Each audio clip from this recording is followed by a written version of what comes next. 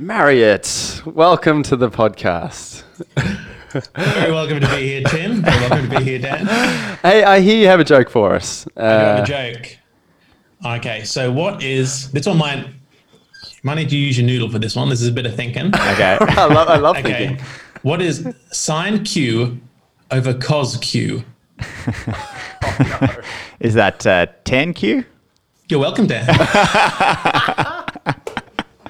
Yes, that's great. Maths joke for accountants. I love maths jokes. love it. Always on theme. All right, here we go. Hi, this is Tim. This is just a heads up that all the advice you're hearing in this podcast is general in nature. If you want something more specific, then feel free to contact us. Drunk accountant, drunk accountant, drunk accountant, drunk accountant, drunk accountant, drunk accountant. Hello and welcome to the podcast. Today is another edition of our Brewing a Business. Yeah, we have a very special guest with us today. I referred to him as Marriott before because I've known him for a very long time, since high school. And so that's my sort of nickname basis with him. But it's Ben Marriott. He is a YouTuber, motion designer, and all-around polite person as well. Yeah, I'd have to say. don't forget dinosaur enthusiast. Dinosaur enthusiast is key. Yeah, yeah. So yeah, he's a good friend of ours. We've been talking for years about getting him onto the podcast, and we're actually fascinated to talk to Ben about his journey building what looks like an amazing YouTube following. So yeah, really keen to get to the bottom of his journey, actually, in a brewing the business episode. Welcome, Ben Marriott. Thank you very much, guys. I do have to correct you, Tim. We knew each other from primary school. I'm not You're sure if right. you've just forgotten those 11 years of, well, Look, 6 you know. years. Yeah, since I was 4 years old. Oh my God. Tim's doing nothing but insulting people on the podcast today. He did it earlier too, Marriott. Yeah, we had, yeah, anyway, that's nonsense. But look, you're right, I can't forget my roots. We used to walk home on the same path, basically. That's what I did with your brother, my nan. And your nan always like thought that me and Chris were like fighting a lot. Actually, I remember that. Yeah, Chris. You and were. Classic brothers, you know. Yeah, classic brother business. Yeah, so we go way back. I actually live around the corner from that school now, which I haven't made it very far. You're out in Sydney. You escaped the nest. A little bit further. Yeah. Not too far. I mean, my memories of you at school, Marriott, were that you were always very creative, like so creative, very alternative humor, very alternative humor style, which resulted in some hilarious birthday presents over the years. I remember at my 16th. Oh yes. You gave me like an elephant, some sort of like, I don't know, ornamental elephant, like a tiny elephant that's now a doorstop in my house. So it goes very well in my current home. Gotta keep those doors open. I was a big fan of squash. You gave me some squash seeds as well. So. Oh, that's right. I'm forgetting all these. That was that's some great thinking. That is. That's just like Yep. out of the box. That's just Ben. Yeah. And then the first time I ever got drunk, there was also bed. There was chairs in my bed, and that was actually stashed there. But tiny, small miniature chairs. small miniature chairs. No one believed me there was chairs in my bed. But Yes. yeah, so we've got a long history together, and yeah, it's cool to do this and hear about. I mean, I've lost track of how you've grown this just amazing YouTube business. So really keen to hear about your journey over the last few years. Yeah, absolutely. Yeah. So I suppose a good place for us to start is the same place we like to start with everyone, and it's why did you decide to start this business? Because people have many different reasons about why, but there's often common threads between almost every business owner. So it'd be great to hear from you. Why did you start this business? Yeah, well, so now the business that I run, that we very recently incorporated, as of August 14th. I'm now a business. But yeah, before I started the business, I was, a freelancer. So I, freelanced, and, slowly this became my main thing. I was freelancing as a motion designer, which is motion design is pretty much animation that's design driven. So it's sort of the intersection of graphic design, animation, and illustration as well. So if you ever see, graphics on screens in an ad or in a movie, someone had to design that and animate it, and that's what we do. So that's a question I get often is, what is motion design? That's my Uber response when someone says, what are you? I'm an animator. Like Pixar? And you're like, not quite. Pixar. Nice. Yeah, so I started the business that's mainly YouTube focused. That's what, I do now. I think mainly I've come to the realization that I am a YouTuber, and that's what when the person at the bank says, "Oh, what do you do?" I have to say, YouTuber. I guess that's probably the most accurate thing, even though it comes with a lot of baggage of someone pointless screaming on the internet at video games. But, you're that guy. Yeah. Nice. So I initially started that, I suppose, just as a way to get more, creative freedom and financial freedom in my life. So cool. I started the YouTube channel in March of last year. So it's been almost 2 years now. Jeez. And I'd freelanced for 1 year before that as a motion designer. I'd freelanced a long time ago, just out of uni as an illustrator, and then worked in various studios in full-time positions, learning animation. But I did 1 year of freelance coming out of that, where I felt, I developed the sort of enough knowledge about the industry that I could, manage freelancing on my own. And the first year went really well. So I had, enough income to get by. I wasn't, homeless on the street, which is the main fear as a freelancer. It's not knowing if there'll be other jobs coming through. Like everyone can be your last. Yeah. So the first year went well, and I figured the only way to scale, my business from here is go in, there's a few sort of set directions that normally a freelancer in the motion design industry goes into, or even a freelancer as a designer or anyone else, is that when you get enough clients, enough clients for you to take on, you start hiring other freelancers, and then you sort of become a studio, and then you have staff. And I didn't really want that. I wanted to avoid that responsibility of having staff and a payroll. For sure. And a lot of stuff, normally as people advance in creative industries, they do less of the creative stuff. There's people move from being designers to art directors, and then, managers and that sort of stuff, where you're more managing people than actually making stuff. Yeah. And I don't really want to let go of the making of the stuff. Cool. That's kind of changed a little bit as over the past 2 years, as it wasn't exactly what I expected, and what I enjoy has kind of changed. Yeah. But initially the point was, well, how do I scale my business beyond this? Because there's only so many freelance days that I can book out a year. That's right. I could book myself every day of the year, and work longer hours, but those aren't ways to do that. That's not very sustainable. And also there's only so much that you can increase your day rate before you're priced out of the market. True. So I figured the best way to scale the business, and really to have more fun and do more interesting things, and also create more things for more people to see, was to sort of grow an audience online that way, and figure out a way to monetize that. So when I make something, I can, essentially the audience is the thing that's going to scale. So hypothetically, it's like, one way that I get, income at the moment is through a video sponsorship. So if someone sponsors a video and, I get around 10,000 views, and they pay, $10,000. These are imaginary numbers. Yes. Just throwing those out. So I put in the same amount of work for that. But then next year, when I'm getting hypothetically more views, double the views, or in 5 years, 5 times the views, the price goes up for that. But the amount of work I have to put in is, around the same amount. Like that can scale much faster. Brilliant. Yeah, right. I'm doing. It's brilliant. So that was my ideal goal at the start, was thinking this might be a way to scale things without, just becoming a company and, just becoming a studio and hiring lots of people and doing more work. It's amazing. So that was my idea. And I'd seen, YouTube's been around for a long time, and there's lots of people making lots of money on it.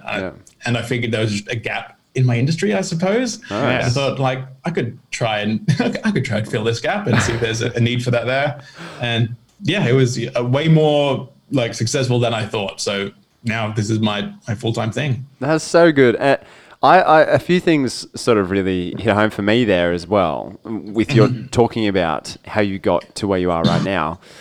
I mean, I think you're very right about wanting to still be part of the creative process, where people who are good at something think they can start a business and that will fulfill them because that's a business that they do.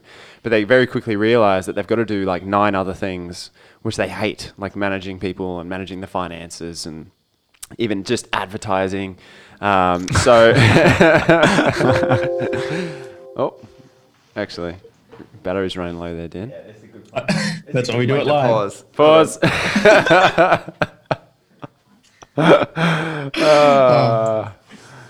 I knew that would happen. Yeah, I knew that would happen. It happens overnight, and so I'll just stick it back up. It won't happen during the podcast. What are the chances of that?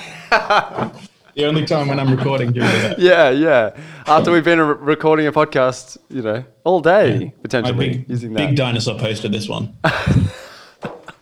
Did you do that? Is that your artwork? No. These are from like Victorian era. I love real old like classical depictions of dinosaurs because they're also wrong and messed up. They don't know the anatomy properly, so they're basing it off 3 bones. Like it must be this dragon monster. You find and they all look goofy and derpy. You find it ironic.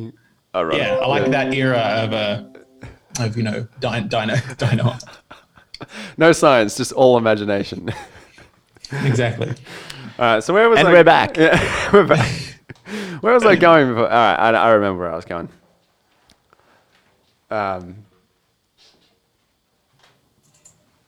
Okay. And go. So what were you saying? Well, I think Marriott really hit the nail on the head there. Where, how cool is it that before he even went into business, he realized that he wanted to be involved with the creative process. Yeah.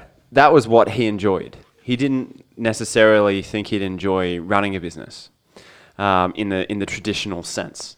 So knowing Marriott, I'm going to keep calling you that too because that's how I know you. It sounds more formal. This is how you address me in an essay. Mr. Marriott. I like to think it was like Harry Potter where they all call each other like, "Hey, Potter." Yeah. Shut up, Malfoy. Having known you since we were 4 years old, you have always just all day, every time I look at you, just been doodling in a notebook, drawing something. And specifically when you were talking about the motion design, like I can remember you making flip books and using paint to create like motion action videos and things like that. So I think it's really cool that you knew why you were in it and you found something that was actually even better than if you just followed the traditional route of trying to create your own business. Yeah, I think that's something that we advocate a fair bit with our clients and even ourselves is figuring out why you're doing something because that then informs how you do it. And that's exactly kind of what happened here. Your why was because you were passionate about the creative process and doing these things, or therefore the how you do it means you still want to be involved in that. So how do you scale that to lots of people rather than, okay, I love doing this, but I need to start a business and everyone else is going to do the work while I manage them. It really informs the how. Yeah, I think the only difference between you and a lot of people who are getting into business is like, you've known that from day dot. After your freelancing, you've gone straight into something, which like you said, was scalable and really fulfills you. So I guess... how has it changed over time? Is it becoming more of a job now, or is it still really giving you that fulfillment as to the purpose, your core purpose? Well, there's definitely a lot of things that have changed, and another thing that I should say is one of the other main reasons I wanted to take my business in this way is identify the things that I really didn't like about the traditional motion design animation process, which was which are the things that no one likes, which is dealing with clients and having feedback and revisions and educating new clients about what the process is and, negotiating on a fee and stuff like that. Yep. Those are the things that, most people get into the industry because they want to draw, they want to animate, they want to make stuff. And this was a way to, cut out more of that than I thought. Now, initially, when I started this, I thought, I'll just animate. The YouTube channel will be me. I'll animate something and then I'll show people how to do it on the internet. And that would be a way to, get more attention on it. Nice. Because one thing that I realized was like when I'd post things on Instagram, the behind the scenes of any project would get way more views and engagement than just the project on its own. Yeah, nice. And so I figured, well, people are way more interested in how something is made, let alone what it's made, like what it is. So that was something that I wanted to follow. Yeah. But also I did find that in this process over the last 2 years, it has become more of a business. I have found myself still being more of a manager and, less time creating. Not so much maybe a manager, more maybe managing myself. But, I didn't have maybe as much time creating as I did before, but I think I've started to enjoy the business side of stuff a lot more now. Cool. Like I enjoyed when I was like a freelance illustrator, I used to sell, prints and stuff like that.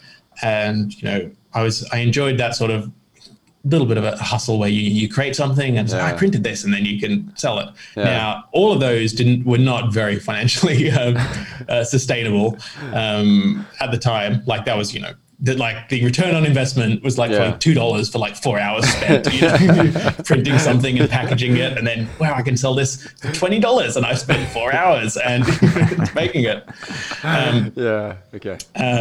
But yeah, I think I've just started to enjoy more of the business side as as this has kind of grown, and I can see.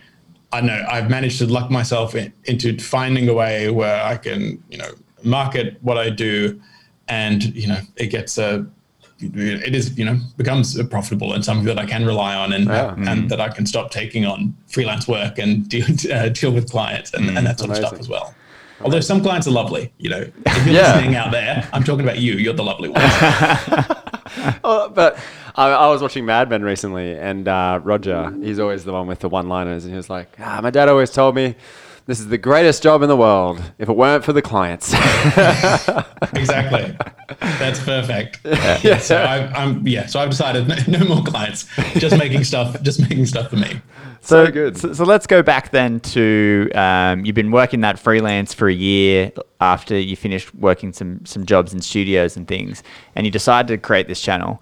Your very first video. How did it go? What did you do? What was the feeling like getting that out there? What did you expect?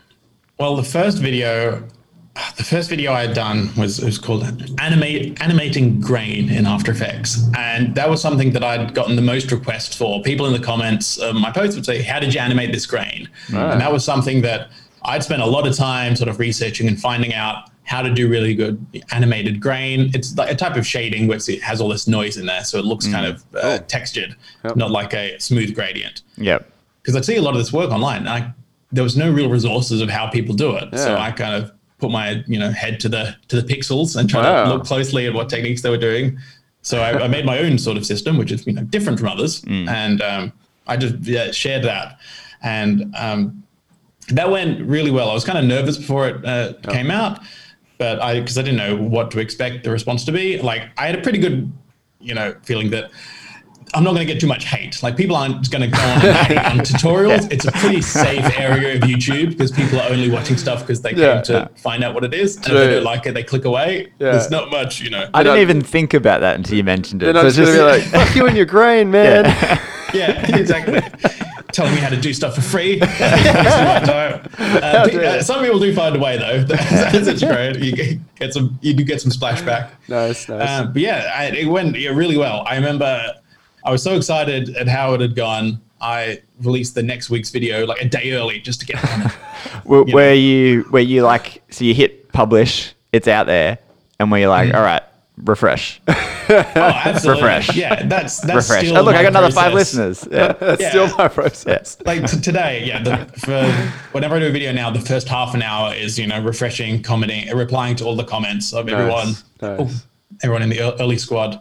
To make sure that they're, Nice. the early birds get the worm. Yeah, nice. Okay. Ooh, little secret insight there. Yeah, if you're there while the video gets published, make a comment because that's cool. Marriott will respond. So did it fairly quickly blow up from there, or did you find you had to like quite consistently release things and it was like a very slow burn for awareness to build around what you were doing?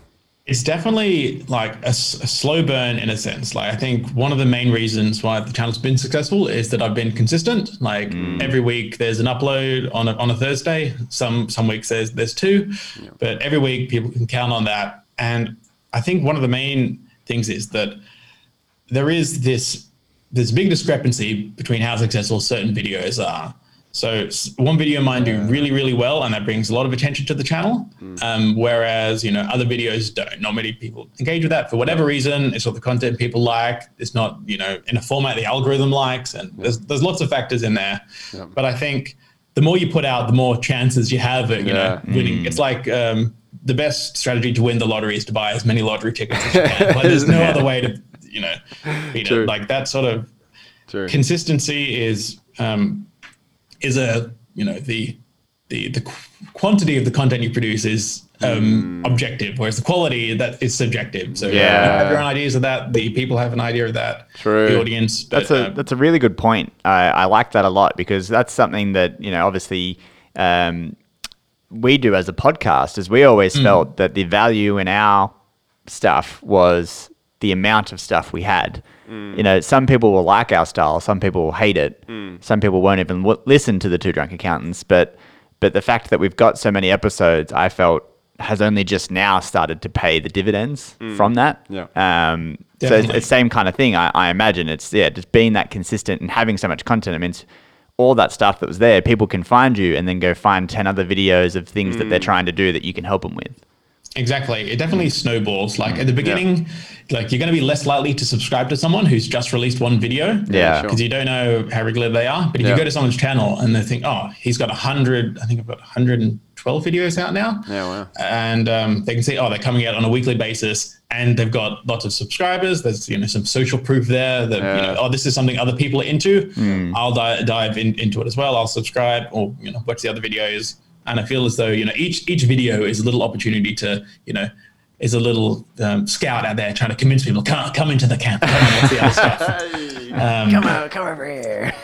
So the more of those you get out, the more it helps. But there was moments where there's big spikes where a video goes really well, like beyond any expectations. And, that brings a lot of people in. And then sort of after that, like, that spike dies down, and then you get sad. But then you realize where the down points now are higher when they were before. So that's sort of the bottom line of, the average views, whatever, keeps going up steadily. Yes. Like, there hasn't been, there's been those moments where video goes well and you get lots of views and subscribers at one point, but it doesn't really change. It's very slow and gradual, really. That there's no sort of event where that changed my life forever. This was forever changed. Maybe in other niches, but animation tutorials, it doesn't. I did like breakthrough, and I'm the A-lister and being cast in all these movies or anything like that. Honestly, from my perspective, from the outside looking in, to see, I mean, I don't know. I was like, I've got this friend, Ben Marriott, he's this YouTube sensation. He's got 100,000 subscribers on YouTube. We just checked before. You've got 369,000 subscribers on YouTube now. And it's like, to me, that's astronomical. To me, that's pretty big growth. So, I feel like you're being very modest there. I feel like, But I think the reason, I don't know, you tell me, but do you think the reason you have had such good bounce back from watchers and viewers and people coming along wanting to get into it is because you are so prolific, so releasing something every week is not difficult for you because you're always active with your art as far as I remember back at school, but also B, because you're not in it to really make money, you're just in it to spread your knowledge. Do you think that's part of your rapid rise? Yeah, I definitely think that's part of it. And if I was being modest before, but I think, I do. Yeah, that is a lot of people. And I have to remind myself every day, like, oh, that's a lot of people. That's not many. It doesn't affect you too much on the day to day because it goes up a little bit every day. Yeah. Then you look back, like running a marathon, something like that. Just these steps, like, and each step, feels like is painful and feels hard. Yeah. But you look back and think, I've accomplished something, and this has gone further than you notice in the day-to-day period. I guess, like, do you think you could have got to this point if you didn't have such a strong purpose and enjoyment of what you're doing? No, I don't think so. I think, I think that, if someone's not, in it for, wanting to have fun and share knowledge, you can kind of you can kind of see that, and people, people might still watch it. Yeah. But, I do think certainly being prolific and having lots of stuff out there attracts, more people. For sure. So let's dive into the weeds a little bit on how you built your audience. Was it through just having, like, answering the questions that people were searching for, or was it you had a really good social media presence, or a cute dog named Kimchi? Yeah. I did have a cute dog named Kimchi. Yeah. He's a little chihuahua. Yeah. He's out of the room now. Is he? I was going to say, is he next to you right now? He's trapped. I got to keep the sounds down. If he breaks in later, I'll hold him up. He's just like tiny little paws scratching on the door. Yeah. But really, I did have a social media presence beforehand. I had, I believe, 6,000 followers on Instagram when I started, when the first video came out, which is, like, certainly not an insignificant amount. That's enough people that have signed up to, see what you do, and you can show them there. So it's not like I'd started the YouTube channel from scratch, from zero people who know me anywhere online. Because that's, it's intimidating to start when you're a new thing, when there's not going to be that many views, and it's that getting traction and starting that snowball from rolling is really tough. So I had a little bit of a ledge to jump off from Instagram. And at the very beginning, that's where almost all of my views came from, was people that came from Instagram, or people on the After Effects subreddit as well. That was another place at the beginning where I got consistent views from there. Is that because you were posting on there all the time, or because you were?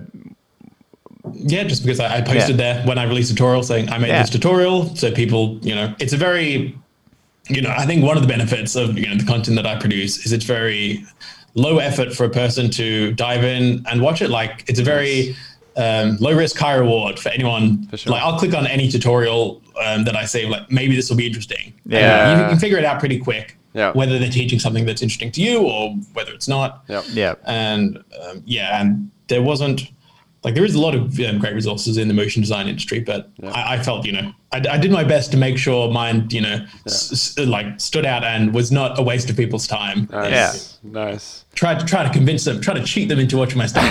Good.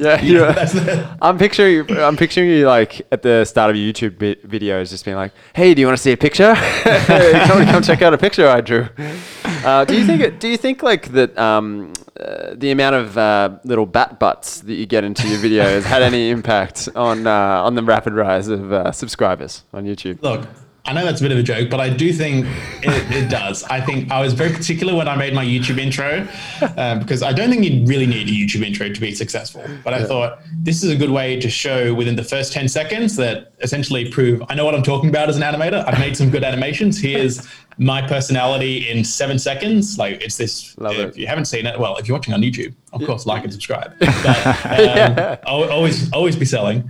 But it's essentially my logo, which is a bat, comes on screen. It spins around. You see its butt, and then you go through the bat's butt into these three worlds of, like, a desert world, and there's all these characters, and this is all in 5 seconds. I love it. And I thought, if I put a bat's butt and going into a bat's anus in the beginning, people are going to think, oh, this isn't just a dry tech tutorial of someone saying, right click here and do this to achieve your thing.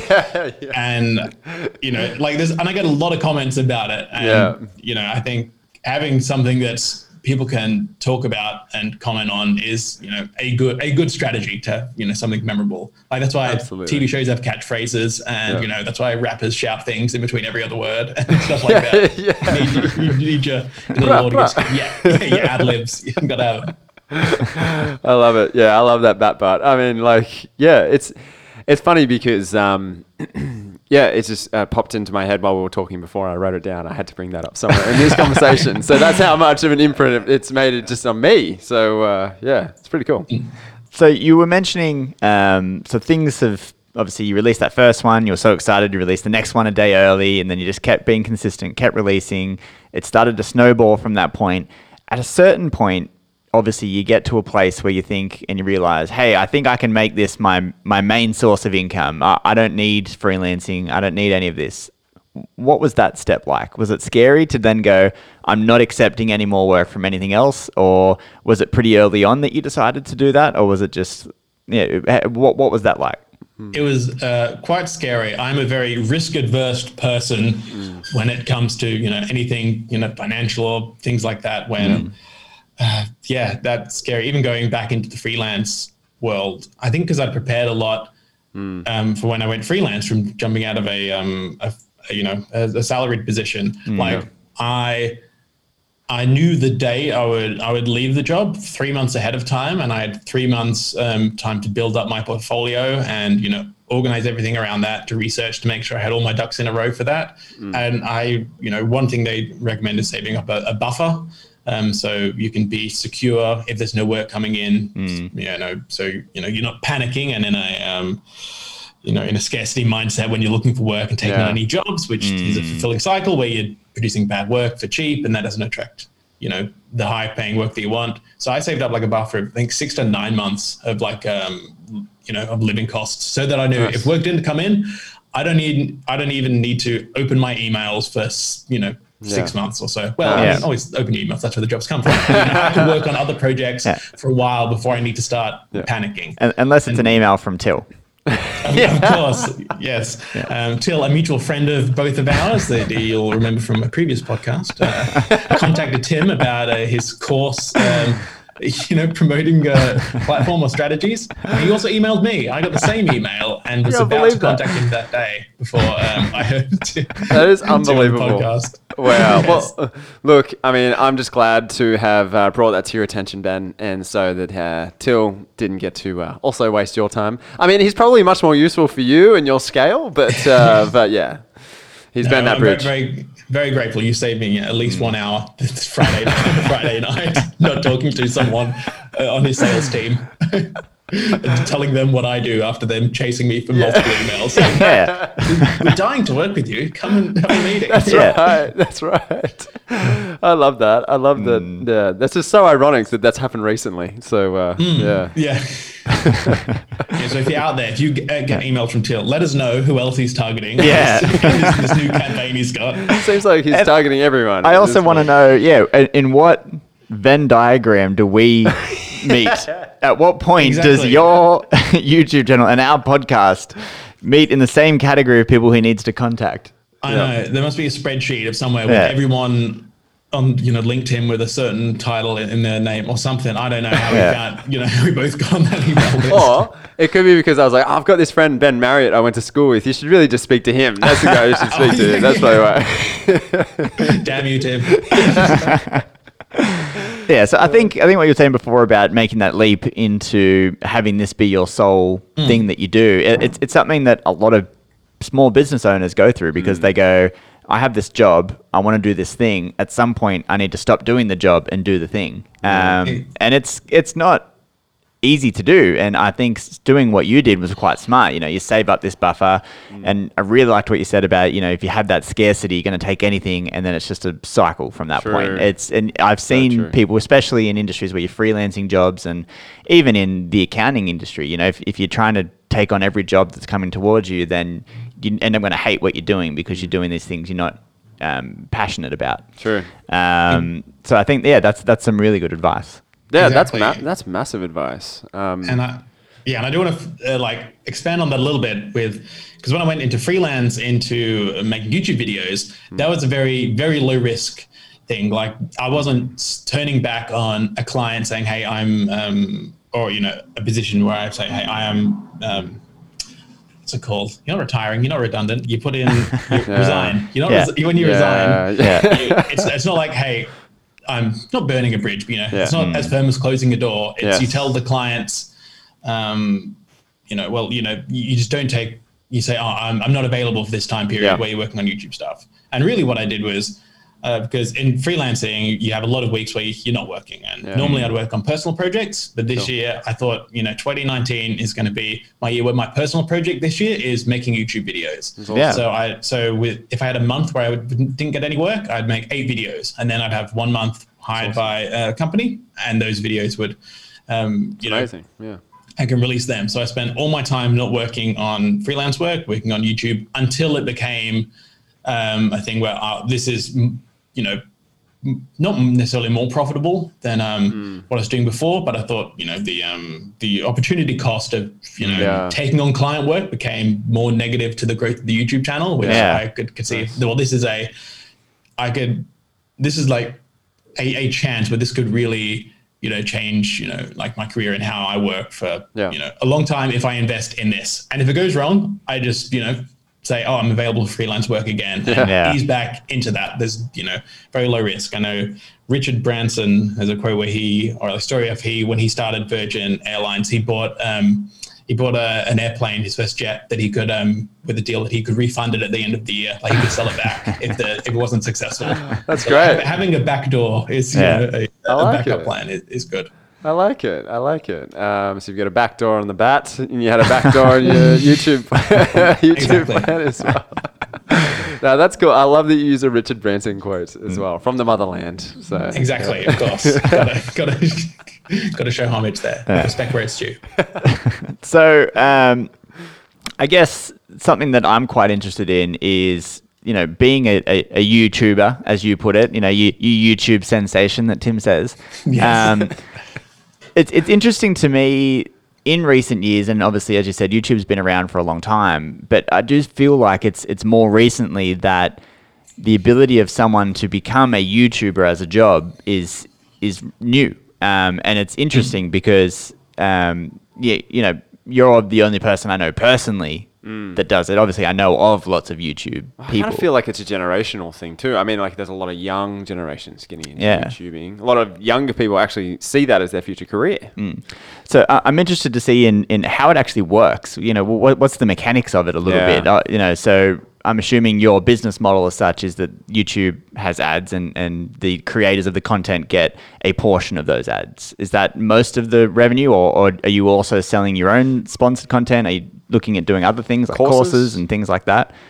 Yeah, definitely. I think you've got a pretty good idea of how it works. And I think definitely, so YouTube's been around for a while. It started in 2006. They're still very new as an industry goes. Yeah. But it has become enormous. Like the app industry for mobile phones was, the first iPhone came out in 2008. Now that's a multi-billion dollar industry where these things have exploded. And I think, certainly it's a generational thing with a lot of, because young people, it wasn't a viable career option for people born for the baby boomers. Yeah. And I think, a lot of people see it as, that's a job, they want to see, I think kindergartners now say that's their ideal job as a YouTuber rather than astronaut. And it makes sense because they just want to make fun videos online and be independent.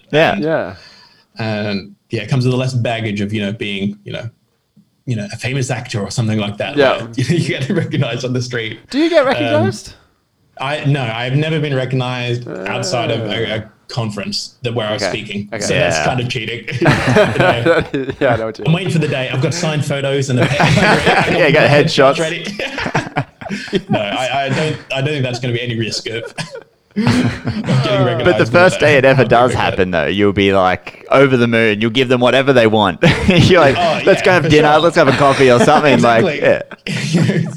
I'll be with my wife. So pull up a chair. Like, honey, would you mind getting us some drinks? So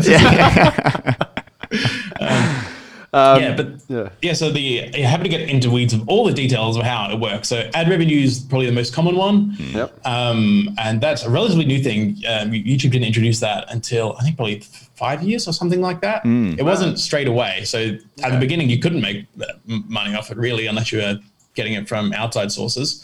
So Google shows AdSense, like you see on the side of your Google search history or your search page. They show ads. I get paid for the amount of like a certain rate based on how many thousand ads are shown, which is your RPM, which is your rate per milli, and that differs from content to content. Like because this is how much advertisers are willing to pay to get in front of that audience. Right. My niche in animation, motion design does relatively well because it's mainly sort of kind of tech focused. It's the people watching it are the, you know, professionals or people wanting to learn in their career. Like video game videos get paid much less because the audience is younger, they don't have as much disposable income, that kind of thing. But something like the biggest niche is like finance. Like, so yeah, you're in a good market to be in. Hey, so all right. I know I get like it's roughly like $4 is what I actually see after per 1,000 people that watch an ad on my channel or per view. Essentially, there's loads of different metrics, but big finance YouTubers can get $30 for my $4, and it can go as low as 50 cents to $1. So, and like I'd say my niche is in a higher percentile than the average. Yeah, But some people get enormous amounts of money for their ads. That's fascinating. We could be getting rich. Yeah. I'm rich with happiness. Yeah, that is the vast minority of channels. Like channels that make a living on like ad income alone is not very many. You have to be getting in the millions of views consistently, and or be in one of those high paying niches. So I think ad revenue for me is, I think I have my spreadsheet here, is Love it. like roughly 11.52% of Okay. of my Jeez. income. I see. I would have assumed that would be much higher. Yeah, I thought so too. I for some reason assumed the ad revenue was going to be like over 50% at least. There you go. Wow. No, That's fascinating. And that's because I think most people like to monetize it efficiently, you have to go outside of that. And it's not just because the pay isn't as good, it's because it's inconsistent. Like your videos don't get that many views that month, you don't get paid. Yeah. If they change the algorithm to not favor your content, you don't get paid. They bring results in like Copper, Versio PPA, they released last year, which means you can't add monetized content on children's content. So if you're making children's videos, your salary is zero now. Wow. So if you're like, there's lots of people making the Wiggles like content, like dancing songs for kids. They were making a ton of money, and then they introduced this policy, all gone. Wow. So it is you're fickle. It's dangerous to have all of your eggs in the one basket of this is one corporation that can change the algorithm on a dime, and that's true. 1,000 people in the animation niche complaining to them is that's beast to a giant. That's like nothing compared to that's not going to worry them. They've got So was that a pretty early learning of yours, or was that surprising for you when you were getting into the YouTubing? Not so much. I was kind of aware of that when I started, because there's a long time before you can actually get monetized. You have to reach a certain threshold. You have to have over 4,000 hours of watch time and have over 1,000 subscribers before you're eligible to be monetized on YouTube. Wow. So for the first 4 or 5 months, I wasn't receiving any money from it at all. I think I did one sponsored video in that time, and that was for $500. That was all the income I earned on YouTube for the first 5 months. Yeah. So I was aware of this stuff. I knew that, okay, and honestly, the ad revenue now, to me, it's like, I'm surprising that that's grown as much as it has, because in the beginning it was $1-2 a day, something like that. Wow. And now it's much much more than that. Nothing that I could really live off, really. Just a little bonus. I knew early on I need to diversify things if I can to be able to sustain this, so I can spend all my time making more videos and sharing more stuff with people. So if not from ad revenue, then where is the source of revenue then? So the two biggest ones is a course I sell. So I sold a course teaching people how to animate frame by frame animation, and I did that in partnership with a company that does that. They sell online courses, so they get people from the industry to teach them a course, and I get a cut of that. Nice. So that launched in February this year. So that was when that first launched, that was the first big windfall of like, oh wow, this could be a good income if I can do these sort of consistently. This is a way to make money. Yeah. Nice. And that accounts for about 40% of the income, and the other 40% comes from sponsors. So that's sponsors on the video. Essentially, I get an email saying, hey, we'll give you this amount of money to talk about our product for 30 seconds in the video. Wow. Or something along those lines. So that's a paid one-off advertisement in one of my videos. I'm guessing you're not going to take on any sponsor like asbestos or anything like that, or cigarettes. Well, actually, the big asbestos. This podcast is brought to you by Asbestorama for all your needs. Love it. Yeah.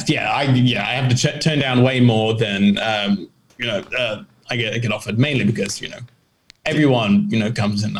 There's lots of not even just dodgy products, like bad products. Sure. People that like.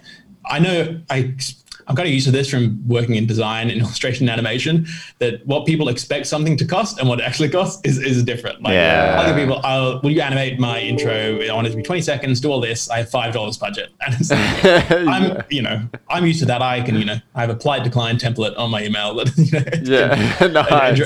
address those. Decline. Yeah. And then I have the remaining 3.49%. It comes from miscellaneous stuff where I do like speaking fees at a conference and affiliate income from products I recommend, stuff like that. I feel like that's really cool. The speaking one, like that could potentially be a big ticket item in the future. What are your plans moving forward? Like, how do you see this mix in, say, 2, 3, 5 years time? Definitely what I would like to do. My plan now is I'm making it like another course that's, a lot bigger, that I'm going to, try to create a platform of my own, like using other platforms. But I want, my website to be where you come and you can learn how to animate from me and from people I know, where I, run a course with them, because there's a certain amount of information that I know about animation. Like I don't touch 3D animation really at all. That's, out of my wheelhouse, but I have lots of friends that are really good at that.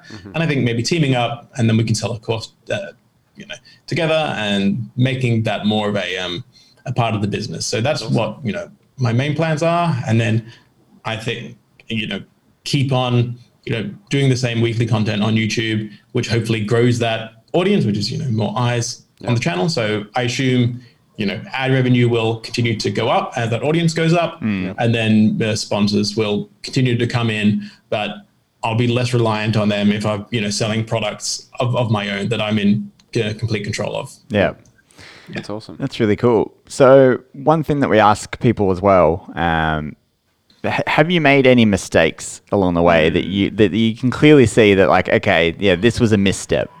I definitely, one of the benefits of doing content weekly is that you can make a lot of mistakes, and there's a new video coming out next week, so you don't need to stress about it too much. Nice.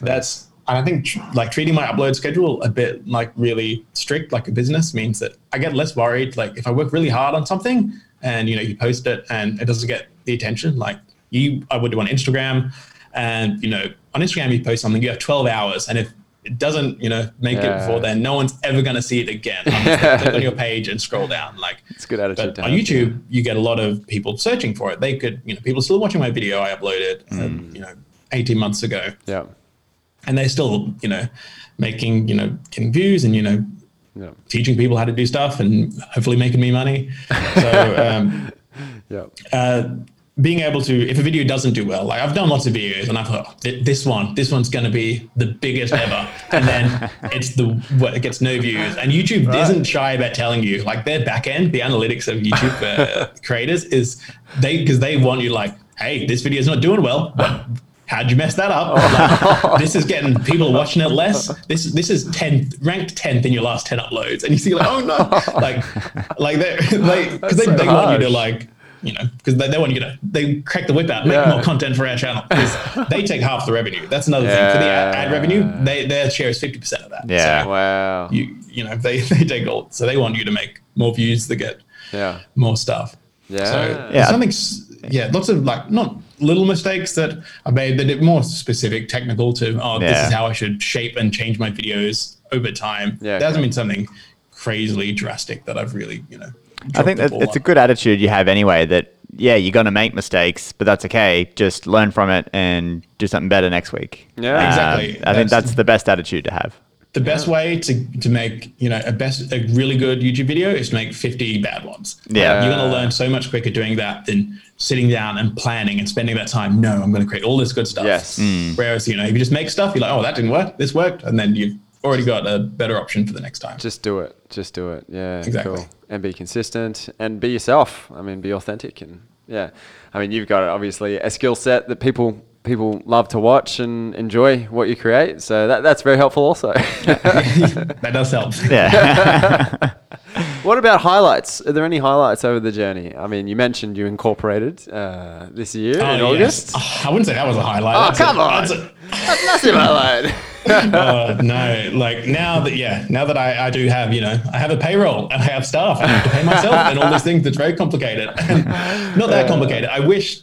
I've been listening to a bunch of episodes that you did recently. I'm like, these are exactly the questions. If only I'd listened to that podcast a month earlier, it would have saved me. I'm stressing like, how do I even phrase this to my accountant? Like, how do I pay myself? I'm going to sound like an idiot. I'm like, they explained it perfectly. I sound like an idiot. I know. I worry that my accountant's going to judge me. Like, no, and they were very helpful. That's great. But yeah, now I have, So that was tricky. There was lots of trips to the bank and signing forms. Yeah, sure. Yeah. I'm glad that's kind of behind me, but now it's fine. Now I can pay myself. Now I get that fortnightly paycheck. Yes. Well hope done. I get that promotion next month. Hope those dividends. Yeah, maybe even get some profit share. Yeah. Hopefully. Yeah. That's great. That's great. That's Were there classic. other highlights like? Definitely. One highlight was I released a big collaborative project this year, and I'm planning to do that annually every year, and I call that Project Manticore. And is what I released. It was called Lots of Love. So essentially, it was with 60 animators. So essentially, I emailed 60 of my animating friends who are really good, and a lot who I hadn't known who I've just managed to meet in the industry, and said like, let's all animate something on the same theme, and let's publish it together and make a big splash about it. And I mainly did that because one of the weaknesses of in my career and lifestyle now being a YouTuber is because I have to do something once a week. I can't put a lot of time and effort into that because I don't have the time. Something else needs to be done. I can't make a really long animation that says something more than me making something that kind of looks cool in order for me to explain a process. Yeah. So this was a way to like, well, let's all work together on something and we can make some big thing together. So, and that was really, really great. That was a great response to that. And I'm working on the brief for next year's one as well at the moment. So Nice, that's cool. Awesome. That's really cool. How'd you come up with the name Manticore? That is because I've learned that code names it's really cool to have a code name on your project because it can help keep you motivated when you see a really badass name in your project, like in your file explorer. Excuse me. And Manticore, like, for reference, starting the YouTube channel, that was called Project Hades. So I'd already taken the coolest one there is. And Manticore, because it's a combination of, lion, scorpion, and a bat, all sorts of funky animals. So it's like bringing together animators of all different styles to create one beast. Nice. That's such a cool idea. I like we it. need to code name everything Code we do. name. Yeah. Yes. And that was something that I could have, and there's practical reasons, is that I could have when, because I was releasing it annually, people could be talking about it rather than, it's giving a name to something rather than the Ben Marrie collaboration. Yes. This Yeah. year. It's like, we've got looking forward to Manticore 2021 kind of a thing that people kind of want to say, and, that's so good. is kind of fun. And also it means that I didn't have to, also the people involved could speak about it to each other because I haven't, because they take 6 months to produce. Yeah. So people talking about, hey, the joint collab animation, I'm late for my submission for it. Yeah. Because I don't want to name it 6 months ahead of time. It took a long time to come up with the actual name. So this is, I can offset actually titling it something and, That's giving awesome. it a fun name. That sounds good. That's cool. Who do you bounce these ideas off to come up with all this cool stuff? A lot of stuff is, like a lot of, just people, friends I know, like my wife is enormous help to me. She works in the business as well. So this is both our full-time job. Yeah, wow. And I have a business friend called James Daly. Shout out to him. He's my, we have, regular meetups where we talk about our business adventures and, what we can do to, like what new things are we planning? What are good ideas? What are bad ideas? Because, especially like now, there's like not a lot of my friends are YouTubers. Like I know a lot of motion design and animator friends, but my problems aren't the same as my peers as they were a few years ago. So it's harder to find more people that, I can bounce ideas off. But those are two people that I particularly helpful at the moment. But like really anyone I'm speaking to, I'm like, is this a good idea for a video? Would you click on that? Is that too dumb? Is that too clickbaity? Is it not clickbaity enough? How do we balance this? I love it. I think that's one of the hardest things in business of any sort. Yeah, is that sometimes you're by yourself and you can't bounce ideas. Yeah, it can be quite lonely for some people. So I think having a group of people you can turn to and ask the question, is this dumb? That's cool. Is very helpful. Yeah, because I was going to say, if you came out with all that by yourself, that is just amazing. Yeah. Well, look, I'm not giving them credit. They just said, yes, that's a good idea. Yes, that's a great idea. You're so creative. But one of the even big benefits of having, people you can talk to about that is even as soon as you're saying it, sometimes it sounds bad. As soon as it comes out of your mouth, they don't even need to respond. Sometimes I tell people like, hey, I just need to say my idea for a few minutes and you don't need to respond at all because I'm maybe in too much of a fragile mood to hear criticism, but I just need to say it and then I'll go and criticize it privately. That's great. That is great. I love That's it. classic.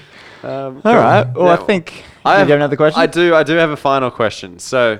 there's a wonderful artwork which I have of yours on my wall at home. It's a clock with no face. That yes, you remember that? I remember that one. That was great. That was my first solo show. I can't remember the title of that one. It was probably something deep and poetic. That was my style at the time. Clock with no face. Would it be written on there? Or I don't think there's a. No, probably not. No. But I'll be able to find it because I'll be able to pull that up.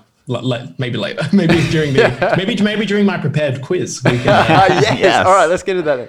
I was just going to ask you, at what point of subscribers on YouTube should I look at selling that potentially? Tim, you're going to have to hold on to that as long as you can, as long as you're willing. As long as you're willing to pay for it. It's only going to go up from here. This is going. Look, I love it on my wall, so it would take a very big offer. It's priceless. That is a priceless piece of art. Yeah, I love it. Excellent. I'm so pleased. I didn't realize. You still had that on your wall, and absolutely, that's great. Well, thanks, Tim. I'm honored. I'm pleased. Glad it has a good home. I rarely get to make physical stuff these days. So. Yeah, right. You should do more. Oh, don't worry. I've got big plans. Over the Christmas break, ordered a big haul of art supplies. Nice. I'm getting my hands messy again. That's awesome. Well, I'll have to put in an order. We should get something for the office. We absolutely should. Marriott might be out he might be out of our price range now. Yeah. That's the only problem. Yeah, you can email my people. I can send you that polite decline template. It's direct. We'll exchange something accounting-wise that you see of low value equal to the artwork that we see of low value. And then perfect. Both actually being high value. Yes, that's right. That's my point. Yeah. Absolutely. All right. Well, we'll get on to your quiz now, I think, Mary, because I think what you said before we started is that you've decided to come up with a little quiz for us to see who might be the better accountant. Exactly. So I've done that because I figured, hey, I need to come in showing that I'm not just some artsy fartsy lad here. I know about business and accounting. I run the numbers. Yeah. Potentially more than us. Yeah. Who knows what these questions are going to be? I'm quite concerned here. I mean, I gave you those nice comments just there so that you would favor me as the greater accountant. We'll see. So there's 5 questions. 5 questions. Are they all tax-based or... You'll see. They covered the broad range of accounting as I understand it. Okay. Awesome. And I have sources. Is it a first person to answer situation here? Yeah. How are we running this quiz? No, Should we shout our name or? Certain questions, I'll take turns, but I think...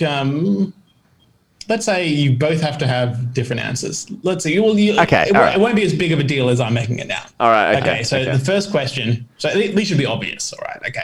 So the first question. This comes from my sources from Wikipedia, and this is from the entry titled "Accountant," last edited on 6th of September 2020. So fairly recent. So I don't know if there's big changes. So I need to. This is a 2-part answer. So this is an accountant. Don't shut out. An accountant is a practitioner of blank or blank. So there are 2 options to describe what an accountant is a practitioner of. There's 1 point for each correct answer. And I'll take turns. Whoever first has an answer can suggest one. An accountant is a practitioner of blank, Blank. or blank. I'm going to say I know one, I think. advice, I think would be one. Okay, Dan, do you have one to? Taxation? Both wrong. Both wrong. Okay. We're not accountants. Okay. They both start with A, and I think you may be thinking you're straying too far from the tree. These apples aren't falling. An accountant is a practitioner of blank or blank.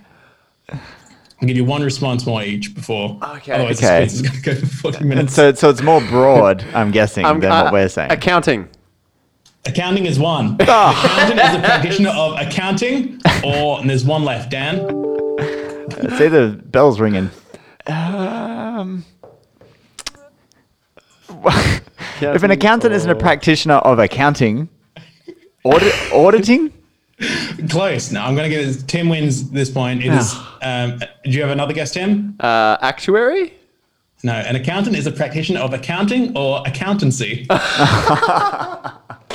Okay, so So I got Alright, both so- answers right with one. Yeah, so we know the You still level get- of questions now, so I think you we're... still get yeah. 1 point. Now, All right, now this 1-0. Question 2. This one comes from 10 facts about accountants we bet you didn't know from Books.com. I also bet we don't know. That's a reputable source, yeah. Yes. So this is which celebrity studied accounting? This is multiple choice. Is it A, Mick Jagger, B, Mickey Mantle, played for the Yankees, C, Mick Malloy, or D, Michelangelo? I'm going to answer Mick Malloy. First of all, why are they all Mick? I thought it'd be a fun sort of consistency. Who did you say? Mick Malloy. I was going to say Mick Malloy, so I guess we could say the But you same can't. answer. Something No, else. I want different answers. Michelangelo it is then. No, it was Mick Jagger. Damn it! Still, Tim leads with 1. Okay, now this question comes from 10 totally random but interesting facts about accounting from nsba.com. Now, this one, it's a year. So, and whoever gets the closest to the year wins. Okay. So, the New York first CPA exam. Okay. So, the first CPA exam in New York was in what year? Ooh, American accounting. Yeah, and a proper exam as well. It's not just like becoming an accountant was like an apprenticeship or something. It's like the actual body. Okay, all right. I think I'm ready to hazard a guess. You go first. 1895. Dan? I thought it was much later than that. Yeah, I mean, I've gone the outlier. Yeah, Now, okay. there's a benefit of going second because, if you can say... Yeah. Dan could just say 1896 No, or I- 1894. I'm gonna give you a little bit of leeway here. I'm gonna say 1910, so I get everything above and halfway You between the two. bastard. It is 1986. Yes. Oh, I was way off. Yeah, I thought I was gonna say like Hang on, hang on. 1960s. Sorry.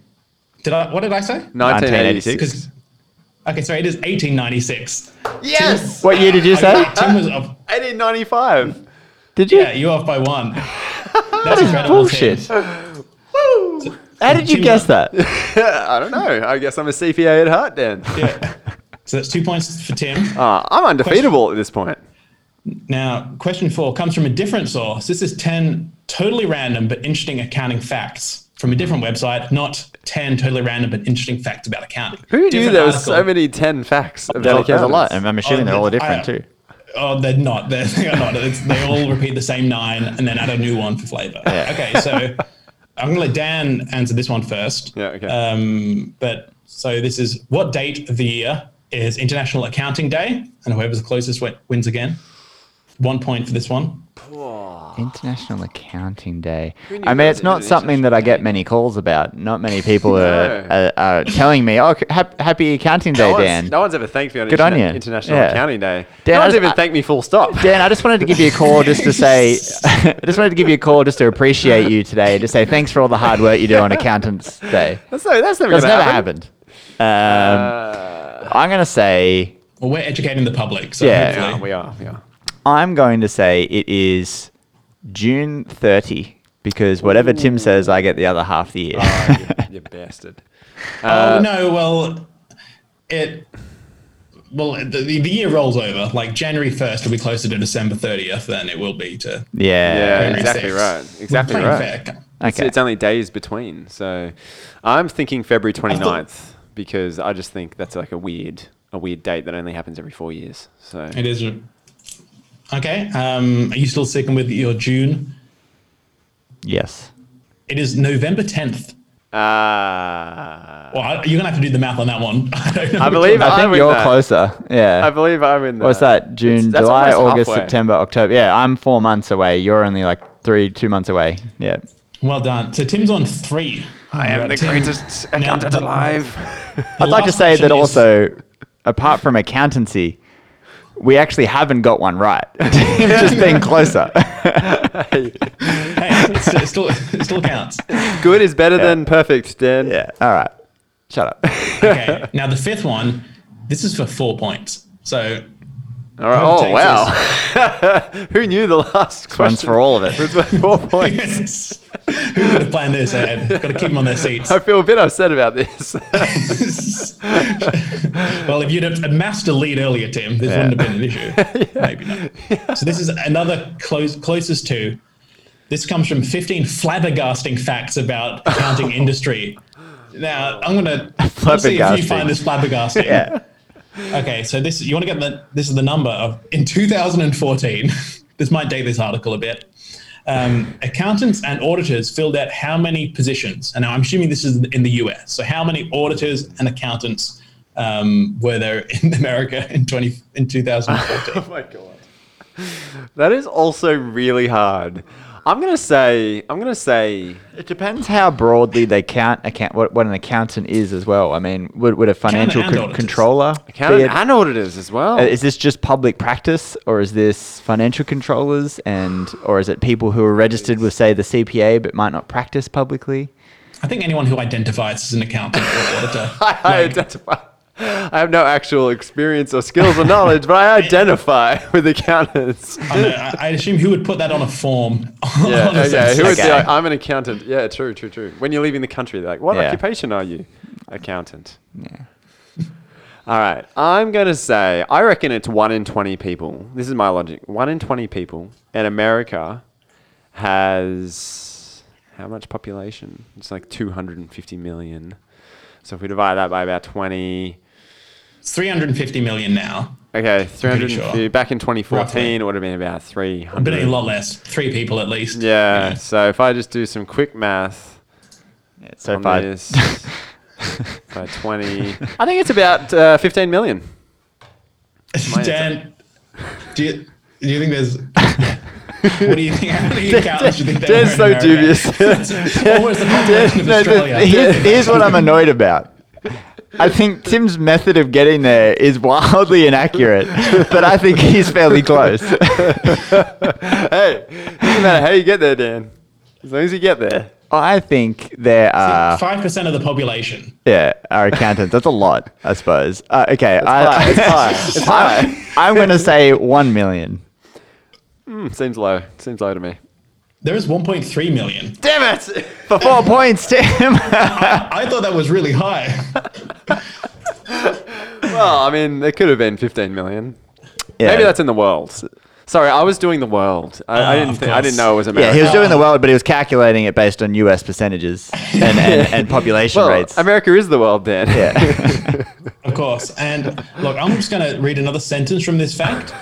And let me know if you think this belongs in 15 flabbergasting Yeah, I'm not facts about accounting flabbergasted about industry. that. Okay. Accounting and related services top of the list, employing 26% of accountants. Oh my god. Now, that is a flabbergasting fact about the accounting That is industry. such a Accounting employs accountants. Yeah, accounting employs only 26% of accountants. That is such a flabbergasting fact. All the rest of rogues, just cowboys out in the world, just accounting from town to town. Yeah, exactly. Street accountants. Yeah. Street accountants. Well, hopefully, hopefully there aren't too many YouTube accountants because you've given us some great insight today, Ben. And I really Ben? appreciate it. Marriott. Yeah, I was going to say, Tim, you can't switch at the end here. You've been calling him married the whole way through. Look, I'm going to just say whatever I Yeah. want, all right? Okay. I won that quiz. Yeah. You got a bogus 4 points at the end. I've just Oh, muted Dan, Tim. well, congrats. Yeah. Congratulations, Dan, on your winning, on your victory. Thank you, Proved thank you. the superior accountant, the most knowledgeable. No, I appreciate that. There's an email coming through. I'm obviously not the best at muting my computer before I start this, but that's fine. You're the worst. Anyway, thanks for coming on today, Marriott. It was great to talk about your business, talk about why you're in it, what's happened, the things that you've done, and just how your industry actually works. So it's been really fascinating. I'm sure everyone listening will also find it equally as fascinating and learn a few lessons from it. Yeah, I loved hearing about it. I know we haven't had a lot of chance to catch up lately, Marriott. So, but hopefully I can catch you for a beer over Christmas and hear more about your plans for the future as well. Absolutely. You're very welcome. Thank you for having me on, guys. It was a pleasure. It was a fun. We laughed. We learned. We all, we had fun. Yeah. And that's, the real accounting was the friends we made along the way. You're right. Absolutely. You're very right. All right. Well, well, I guess we should end it on, we'll calculate. Calculator.